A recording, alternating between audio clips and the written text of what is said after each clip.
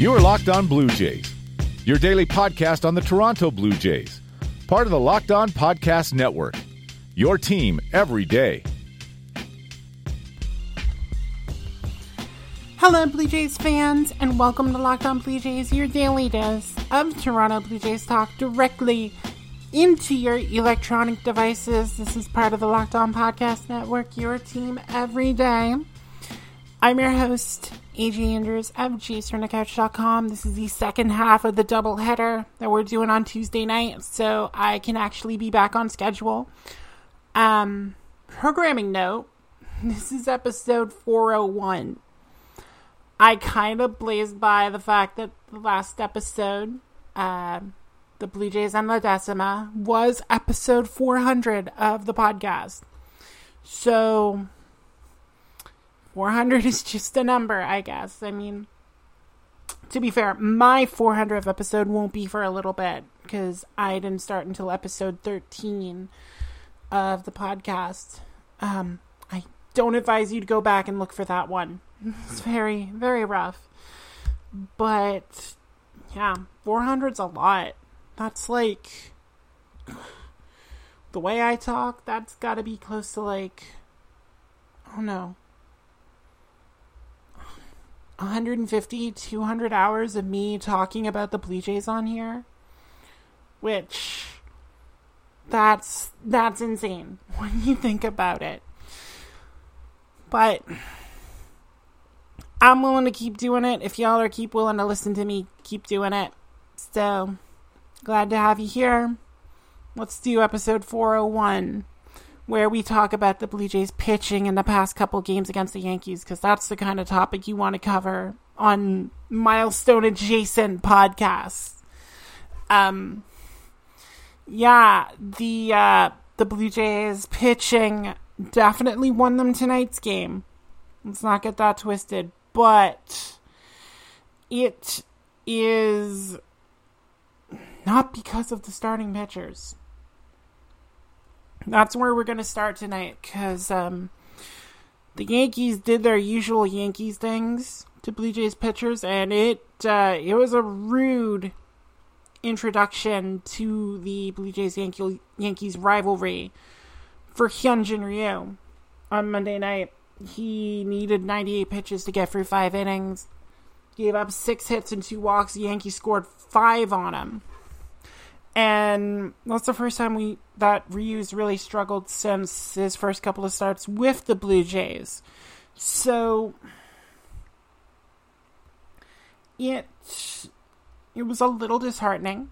His ERA rose up to 3.19, which, you know, we like to see our Ryus with ERAs below 3. Just seems poetic. But yeah, the Blue Jays, they didn't really get what they needed there. I mean, that 10-run 6th inning was only made special by the fact that they were down so much. Aside from, you know, the 10 runs being scored making it special. But it had the added bonus of, you know, erasing a pretty sizable Yankees lead. Ryu kind of put them in that spot.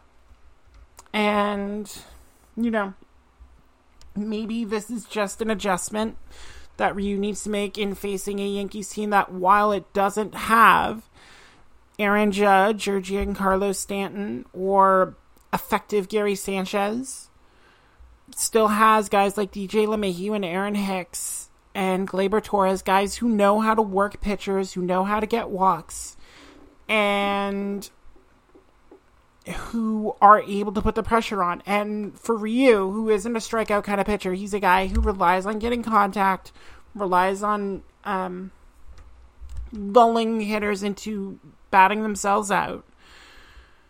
The Yankees just weren't doing that. And that can make it very difficult to have a productive start. know what also is not productive? Walking a bunch of people, which Taijuan Walker decided to do in tonight's game. There's a reason this episode is called Walking Around the Pacific Rim, because I thought it was actually pretty clever tying the two Blue Jays starting pitchers together, because Hyunjin Ryu, obviously from South Korea, and Taijuan Walker pitched in Seattle. So, there you go. That's my mind at work. But yeah, the Yankees weren't really able to square up Taijuan Walker, but that's mostly because Taijuan Walker wasn't able to square up with the plate. He threw 88 pitches, 43 of them were for strikes. So, that is a sub 50% ball to strike ratio. Or strike to ball ratio, whatever. You walk 5 batters and hit a 6, like, you usually don't get out of that without allowing some runs to cross the plate. I give Walker credit. He was able to fight through it.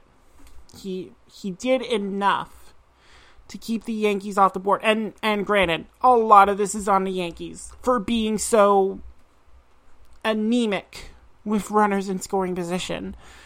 But Walker did enough to keep them off balance and to, take advantage of his opportunities when they came. Like, when you work through a lineup like that, obviously you have kind of targets that you want to make sure you get out. One of the problems with the Yankees in that 10-run inning is they were not able to get their targets out. They were not able to get Santiago Espinal.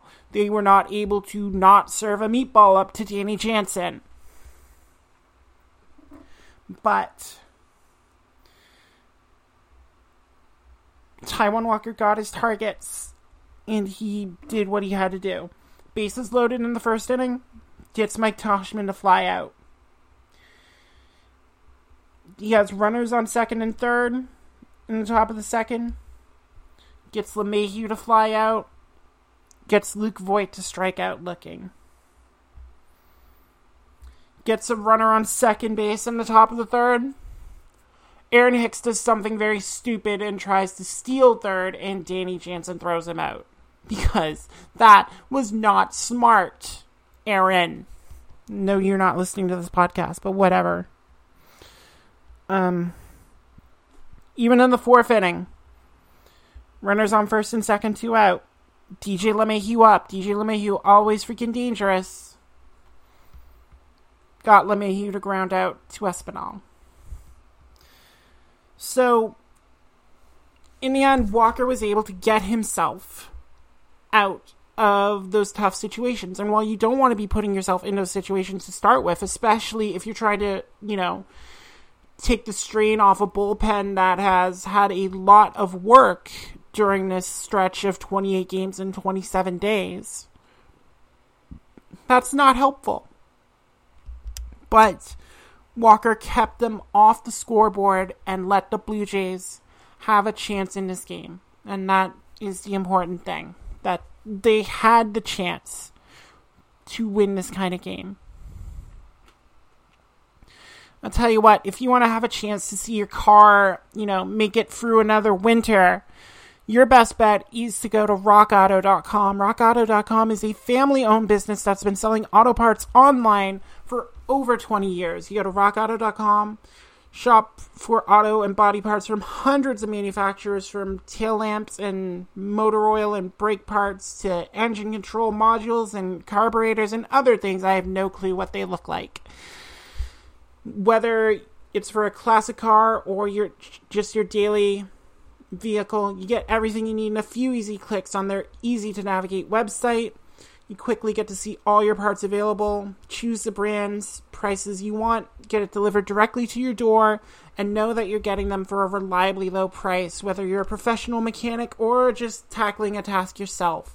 You don't have to spend twice as much for the same parts. You just go to rockauto.com, see all the parts available for your car or truck, and then when they ask, how did you hear about us, put Locked On in there so they know that we get to take all the credit for it, and everyone's happy. So, check out amazing selection and reliably low prices at all the parts your car will ever need at rockauto.com. You are Locked On Blue Jays, your daily Toronto Blue Jays podcast. Part of the Locked On Podcast Network, your team every day. All right, so the bullpen, once again, saved the Blue Jays. Not a irregular occurrence, but, very much on display for the Blue Jays in these past couple of games. And I'm just going to stop Sean Reid-Foley right there. If you want to be a reliever at the major league level, you don't put 4 batters on base without them making contact with the ball. In fact, you should not be making more contact with them than they are making contact with the ball. Sean Reid-Foley essentially walked in a run. Not great. Limited the damage, got the win in Monday's game, but still, not great. However, Julian Merryweather's awesome. And I would just like any of you who, over the past couple years, derided the Josh Donaldson trade, made jokes about, what did the Blue Jays get for an MVP? Just a ghost in a shell. Y'all need to eat crow, and you all need to eat a lot of crow. You can do it. I eat crow on Shun Yamaguchi. You can eat crow on Julian Merryweather. I mean, when you compare a 98-mile-an-hour fastball with an 80 changeup, that messes with hitters so much, because, the timing, the variance in the timing is so off. You see pitchers, they'll have, a 92 fastball, but their changeup is only an 87 or 88, and it's that 5-mile variance that makes it a lot easier to hit that ball. Merryweather's almost 20 miles variance between those two pitches puts hitters in a dreadful spot. And he did not give up a hit. Walked a batter, didn't give up a hit. And he is a real weapon for the Blue Jays now. We've been debating whether Ryan Borucki or Anthony Kay would be this Andrew Miller type to come in and just shut down teams over multiple innings. No, it's Julian Merryweather. You'll have his bad outing, but Julian is the guy you throw out there and go get some strikeouts, kid. And he is doing it. Anthony Bass, we're going to give the night off tonight. He's sore. He's fine. Then tonight, Taijuan Walker only gets through the 4 innings. Blue Jays have had a very taxing time trying to keep those bullpen arms healthy and happy and not feeling like Anthony Bass, as he admitted on Twitter. So in a 2-0 game, you call on Shun Yamaguchi. And that is a much better proposition now than it was at the start of the season for Shun, now that he's a bit more acclimated to American baseball. Still got himself into trouble. Same control issues that plagued Taijuan earlier tonight. He was going outside his zone, and when he had to come in, hitters weren't fooled, and they got 3 hits on him. Loaded the bases with none out, and you could see, you could feel the aura of Blue Jays fans across the nation just go oh no, here we go. This is where the Yankees just dial it up and finally cash in. But no. Shun Yamaguchi held them to a sacrifice fly to make it 2-1, and then came out for the 6th and just nuts to this. Clean inning. Good stuff. Struck out 3 batters in 2 innings. Shun's starting to find his strikeout stuff, and that also makes him a very potent weapon out of the bullpen. Blue Jays have a lot of them. And you saw that for the rest of the night. Blue Jays held the Yankees hitless in the final 3 innings of a 1-run game. AJ Cole, 1-2-3 with a strikeout. Anthony Kay, 1-2-3. Didn't do anything with the strikeout, but didn't have to. He got the outs he needed. And then Rafael Dolis, the human rain delay, the Red Sox in waiting, strikes out 2 batters, including pinch hitter Mike Ford and final victim Luke Voit again. It's just so refreshing to see a Blue Jays bullpen that on a night where everyone's clicking, there does not seem to be a weak link. And granted, you're going to say, well, what about Wilmer Font? Wilmer Font's on the IL now. He's not in the picture.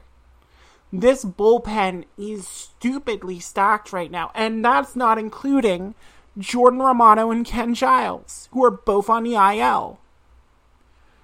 Giles comes back. That's adding another 98, 99 mile-an-hour flamethrower to the back end. And then Jordan Romano's 97 slider. This bullpen is ridiculous. We are talking Royals ridiculous. And I don't even have to say anything else. Y'all know what I'm talking about when I say Royals ridiculous. What happened to that Blue Jays team that relied on the home run ball when they ran into that Royals bullpen and all of a sudden couldn't do it. That's how dangerous this bullpen is for opposing teams. You better do your damage against the starting pitchers, because if you have to try and go against that murderer's row of bullpen arms and scratch out the runs you need, you are going to have a very difficult time doing it. Blue Jays have the fourth best bullpen ERA in MLB. That is awesome. And it's going to be their ticket to success. Especially if, they keep losing guys. Obviously, Rowdy Tellez had the right knee discomfort tonight. Not great. Don't need to add another body to the injury list, especially when you might be starting to get a little healthier with Bo Bichette coming back. But I'm not as worried now as I would have been. Because, Vladdy and Shaw can play first. The way some of the Blue Jays are hitting, like Lourdes Gurriel Jr., like Joe Panik, they can weather the hit. And as I said in a previous episode, when you can win a 2-1 game just as easy as you can win a 12-7 game, and I know I said 12-6 in a previous episode, whatever. Miguel Andujar's run doesn't count. When you can win those games in multiple ways, that again makes you a very dangerous foe. I think the White Sox want to face the Blue Jays in the first round of the playoffs. You think the Rays are, feeling much better? They don't have to face the Blue Jays in the first round. They get to face the sorry Yankees, or better yet, one of the choice teams that are actually in range of catching the Yankees. Do you think the Rays would rather face the Tigers or the Mariners or the Orioles instead of the Blue Jays? Yeah, no one wants to face the Blue Jays right now. They've won 17 of their last 24 games. They are on a Nationals-esque run. I'm excited. I think this team can do some damage. They get 5 quality innings out of their starters. You're going to have to try and match it, or else it's game over. I know. It's nice to have optimism for a change, isn't it? It's weird feeling. Like I'm smiling. I don't do that. I don't know. It's weird. It's not weird. It is a daily schedule that I hope to get back to.